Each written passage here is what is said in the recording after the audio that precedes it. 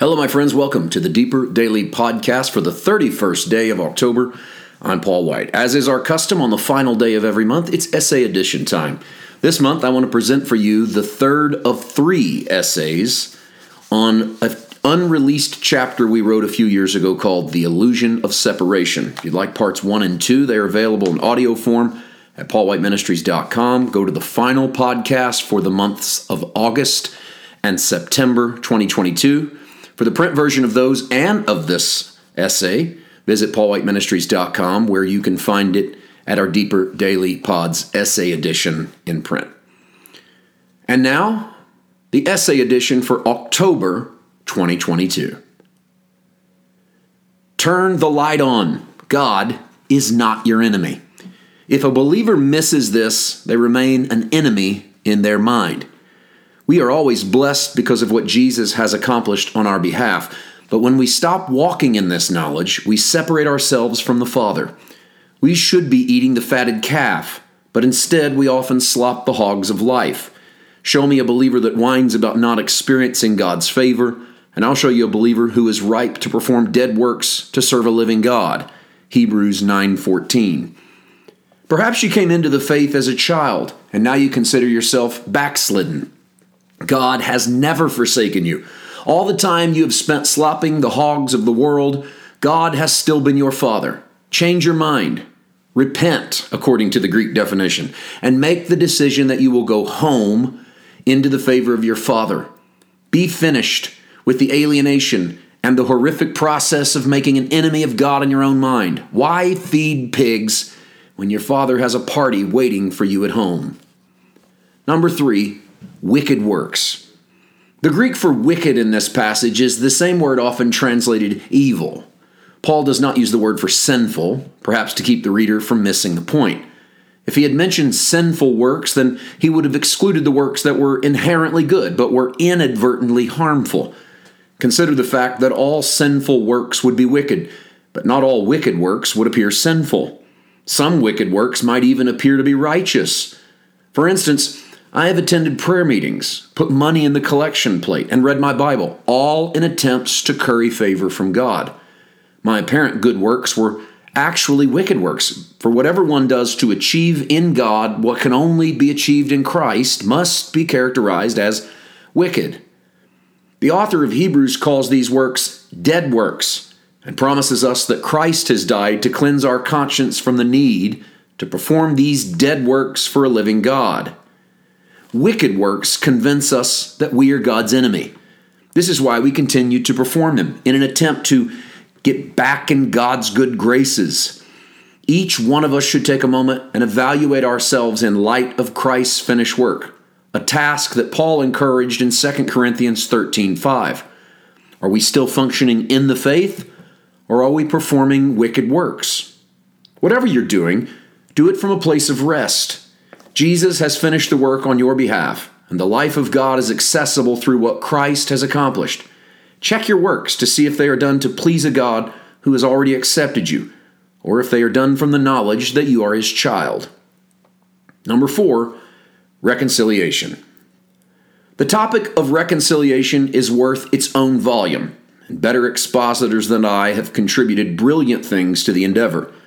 Consider this section, far short of an exhaustive study, a primer course to the understanding of reconciliation.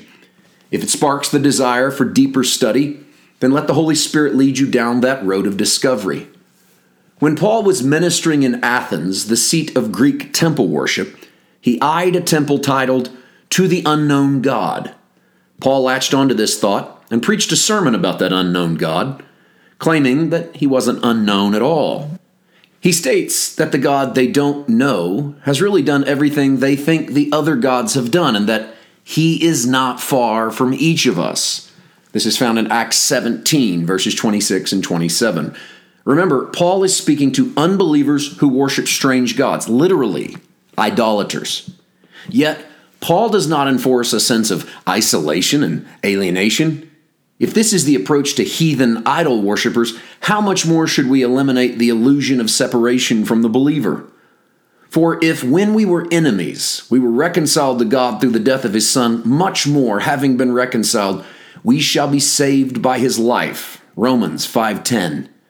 Remember, according to our second point, based on Colossians 1:21, the enemy status that we have perceived is in our own mind. So even when we were enemies in our own minds, we were actually reconciled to God by what Jesus did for us on the cross. The cross was the activity of God in reconciling the world back to himself. Not that he had ever went anywhere, but that man had been wandering under the illusion of separation since the garden. Paul makes it clear that all things are of God, who has reconciled us to himself through Jesus Christ, and has given us the ministry of reconciliation. That is, God was in Christ reconciling the world to himself, not imputing their trespasses to them, and has committed to us the word of reconciliation. 2 Corinthians 5:18 and 19. Now that the world has been reconciled to God through the sacrifice of Jesus, all that's left for us to do is be reconciled to God. This is our part in reconciliation. We need reconciliation to be settled in our own conscience so that we cease shying away from God and we shatter the illusions and delusions.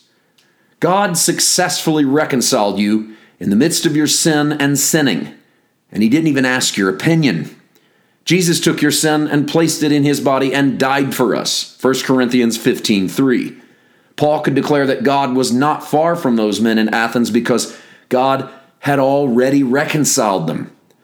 Paul tells us that God did the work of reconciliation and has left us with the task of ministering that reconciliation. 2 Corinthians 5:18. What does that ministry look like? Based upon the description of the next verse, reconciliation is that God does not impute or count the world's trespasses against them. If he's not counting, then why are we? Let me repeat. The responsibility of the world is to be reconciled to God. And let's be abundantly clear. The world must reconcile themselves to God in order to access the life of God. This self-reconciliation is only achieved through repentance. Peter declared the need for such a response to the gospel in Acts 2:38, and the epistles pick up the theme. Repentance is the changing of one's mindset. Since we're enemies in our minds, it makes sense that a mind change is in order. Paul described the whole counsel of God in his description of salvation, Acts 20:21, repentance toward God and faith toward our Lord Jesus Christ. It is a simple two-step process, and I believe they actually happen simultaneously. Change your mind about who God is and how God works, and place your faith in Jesus Christ as the only way to get to the Father. Once our minds are changed about God, faith will actually spring forth from liberated hearts. God went to great lengths since the Garden of Eden to shatter man's illusion of separation. Read Paul's words to the Roman church and be at rest in the goodness of our God. Romans chapter 8, verses 38 and 39. For I am persuaded that neither death nor life, nor angels nor principalities, nor powers, nor things present nor things to come, nor height nor depth nor any other created thing shall be able to separate us from the love of God, which is in Christ Jesus our Lord. Grace to you.